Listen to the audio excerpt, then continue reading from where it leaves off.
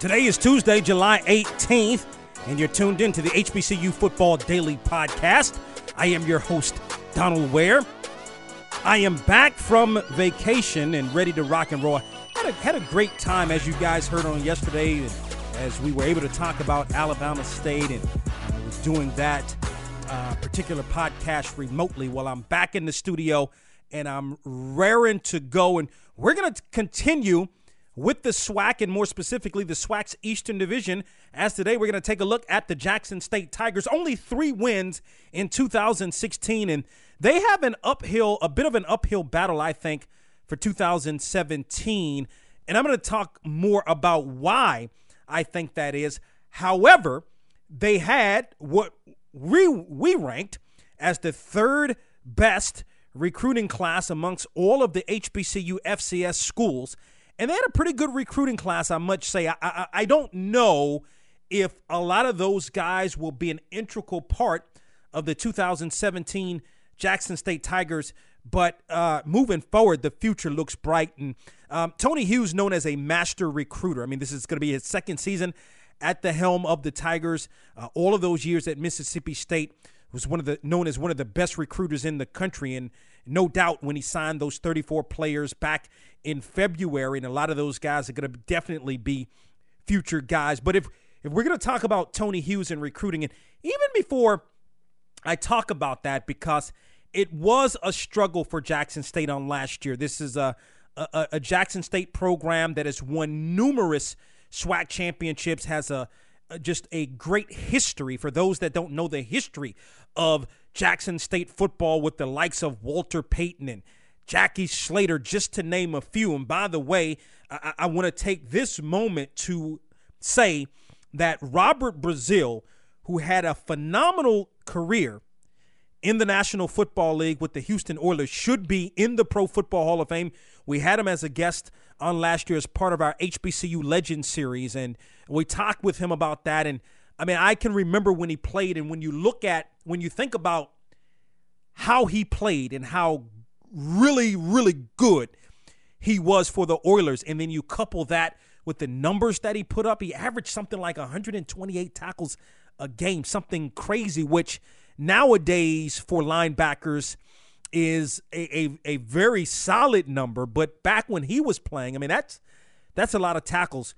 He's one that should be in the Pro Football Hall of Fame. But I say that to say that Jackson State has had some really, really great players come through Jackson State. I don't think there's any doubt about that. And with that, and you talk about great players that came through Jackson State, and one of the things I think we do today as a society, we're quick to say everybody's great. This is great.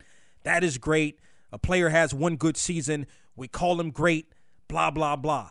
Listen, Javancy Jones, okay, was a great player. His last year at Jackson State was last year. He led the team with 82 tackles. Now, this is a young man that can play. He's played middle linebacker. He played outside.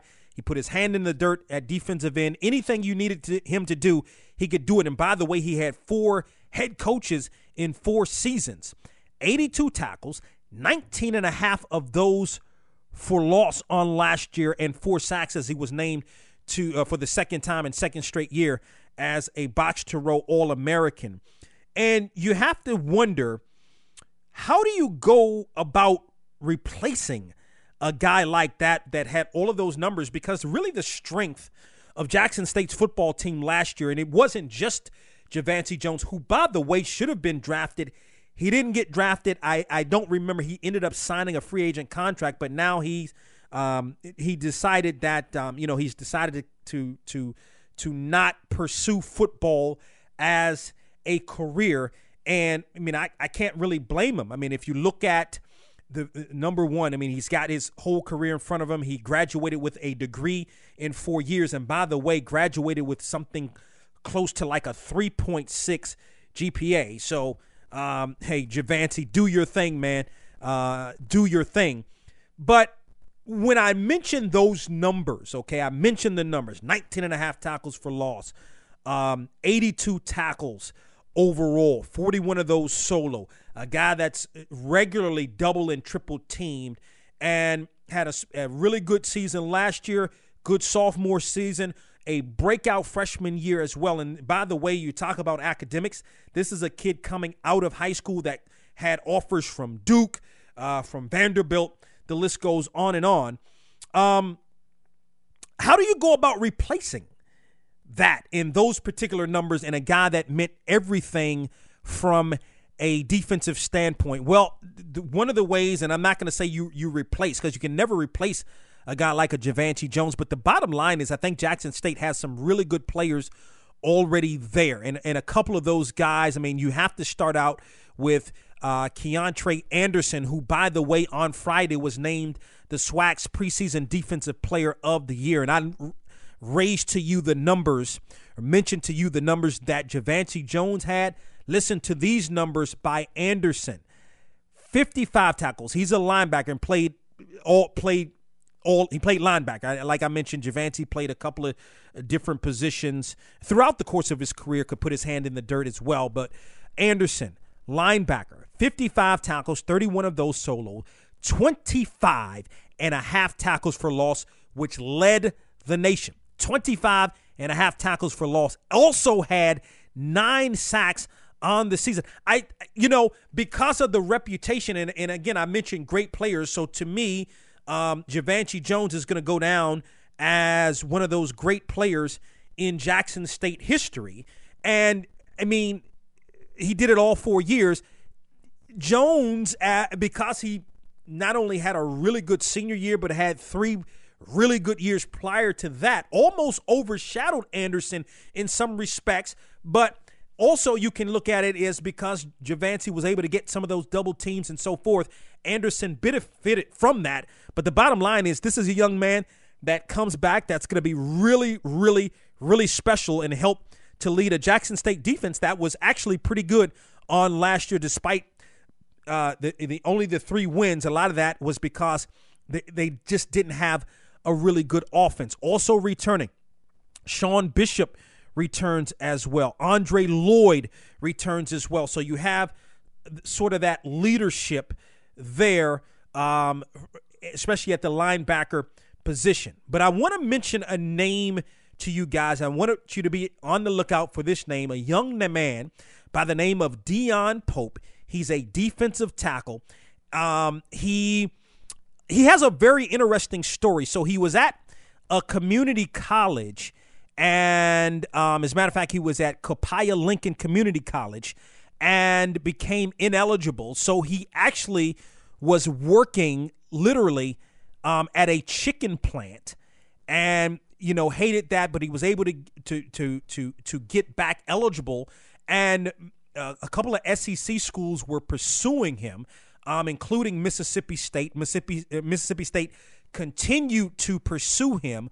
Ultimately, he signed once he was back eligible with Mississippi State, went through their spring drills, and then decided that he wanted to be a little bit closer to home and transferred to Jackson State. Now, while he didn't play a down for Mississippi State, from what I read, he was second on their depth chart.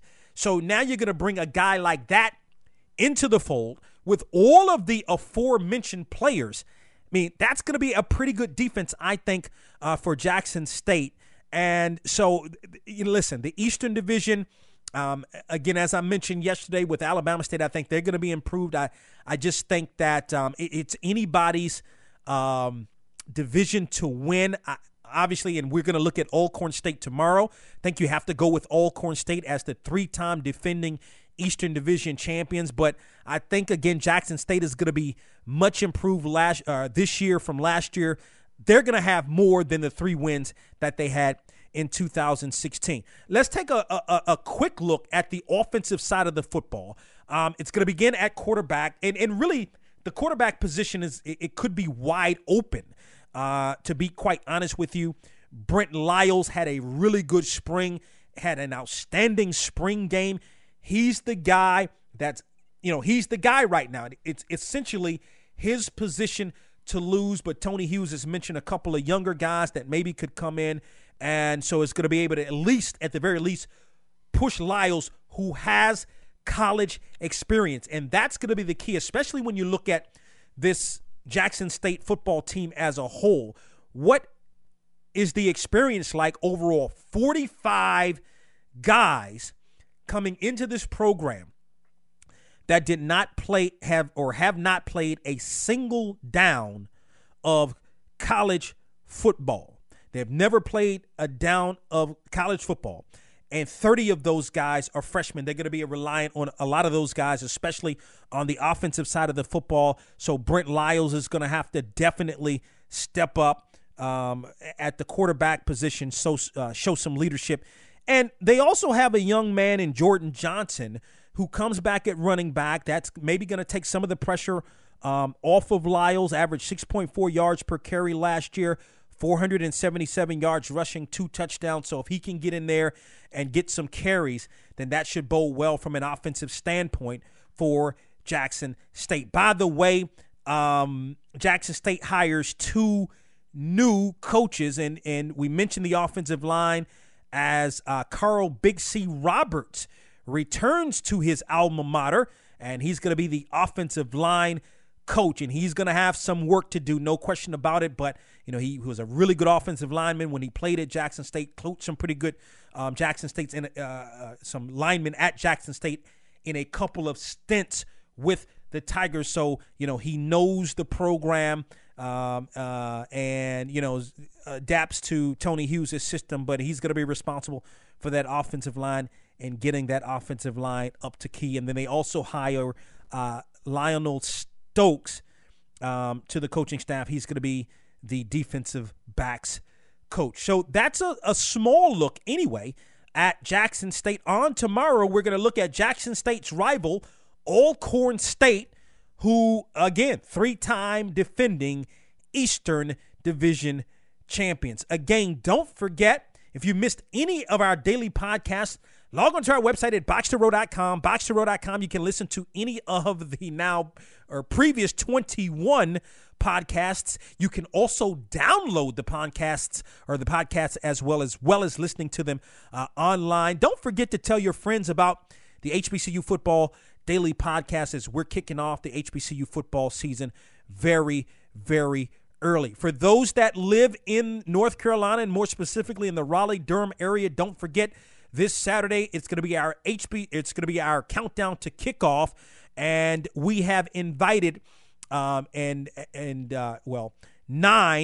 of the HBCU football playing institutions, or 10 of them actually, in the state of North Carolina. 8 of the head coaches are going to be there. We're doing a live show. It's going to be at Jimmy V's, which is downtown Raleigh. It's located at the Sheraton Raleigh Hotel. So if you happen to be listening to this particular podcast and you live in the Raleigh area, you're somewhere in North Carolina, come on out. It's going to be a lot of fun. Head coaches from Shaw, St. Augustine's, North Carolina Central, North Carolina A&T, Winston-Salem State, Livingstone, Elizabeth City State, and Johnson C. Smith will all be in attendance, so it should be a good time. Come on out. It's going to be our 3rd annual countdown to kickoff. Alcorn State is on deck for tomorrow, and we'll talk with you then.